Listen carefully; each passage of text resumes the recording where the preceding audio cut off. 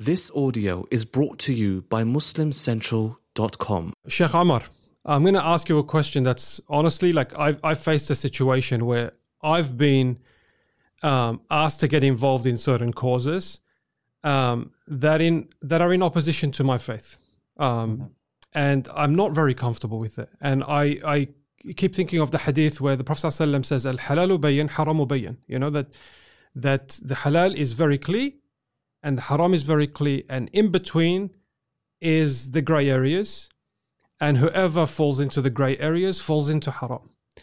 Right. So I get that there are, like, we need to be on the front lines of fighting injustice. But living in Western contexts, the front lines of injustice, I'm being told, are certain things that are against my faith. Right. And it's, for example, the LGBT issue, and I want to get into that. But in general, where do I draw the line? Like, how do I interact with causes that I feel are not in alignment with my faith? No, Jazakallah khair. So, I think, by the way, the first advice, when someone asks me, what's your first advice to activists? I say to them that the haram can never become halal. You cannot make the haram halal. Because what is haram by the Quran, by the Sunnah of the Prophet ﷺ, or with the ijma' or with the consensus of the scholars, is haram, period. And so you cannot make the haram halal. You cannot champion the haram. You cannot support haram. There is absolutely no way that we should allow the shaitan to fool us into thinking that it ever becomes okay to advocate for or to champion what is in opposition to the Quran and the Sunnah of the Prophet ﷺ, or the consensus of our scholars over time. So that's one thing that's very important. And I think that's why the word activism becomes such a loaded term, because when people think activism, they immediately take on, a host of issues, and they think that they are, all inextricable. They think that none of them can be separated from one another. So they're all the same. And the reality is that as Muslims, we should be very clear about what we are advocating for. And so if I'm at an anti-war protest, and I'll tell you that for me, the anti-militarism spaces are the strangest spaces, because who usually is the most consistent when it comes to the anti-war stuff? I don't know if it's the same thing in Australia, but it's people that are just straight up hippies, right? Like, and I don't say that in a derogatory form, but it's people that will be involved in, the anti-war throughout Democratic and Republican establishments. They're just always there. And sometimes they advocate for all sorts of things. But you know what? Right now we're here because we're against the war in Iraq. Classical example, large protests. Some of the largest protests in the world happened when the war of Iraq started. Unfortunately, the war of Iraq still happened.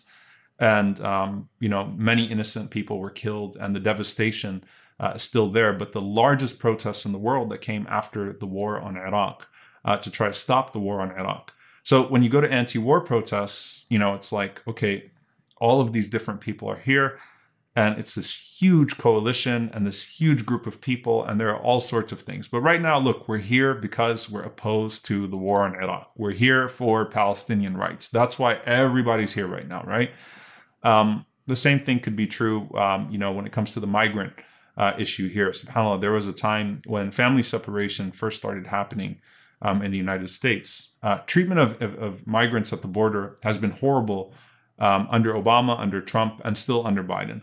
But there was family separation where, in punitive measures, they were taking the parents away from the children. We actually had situations here in Dallas where children were on the plane and they were writing notes to other passengers, please help me find my mom. It was heartbreaking, right? Like the separation of children from their parents. And that was my first time going to the border over and over and over again. I went to, the border from Texas, McAllen, Juarez, San Diego, Tijuana. We went to the San Diego border right after there was tear gassing of the people on the other side. And it's like border protest to border protest because of the treatment of people at the border. And some of the protests were definitely strange. There were all sorts of things that were coming about sort of in real time.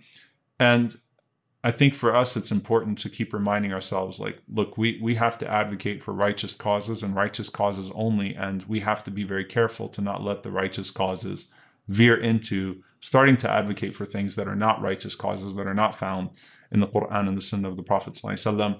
Anytime there's the killing of an innocent person, which happens often, maybe at the hands of police, for example, anti-police brutality, protests, things of that sort, it gets grave very quick, because protests, the whole protest scene is very fluid, and things just happen right on the spot. It's very hard to organize that. But as Muslims, it's important for us to keep on getting back to, okay, what are we here for?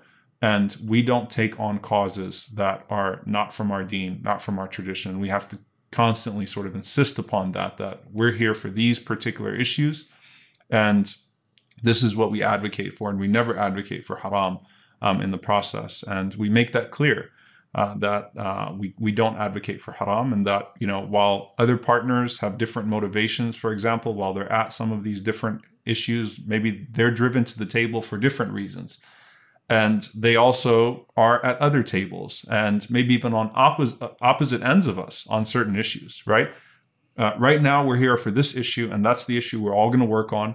But we might be on opposite sides on other issues, and that's okay. I should not be expected to advocate for something that is against my principles, against my conscience. And that should not be a litmus test for me to be productive in society or serve the poor and serve the marginalized and the oppressed. No, like, we can do that, and we can be true to our Islam, and in fact, act out of our Islam. And I think it's important for us to keep on insisting upon that, and to not lose ourselves in that.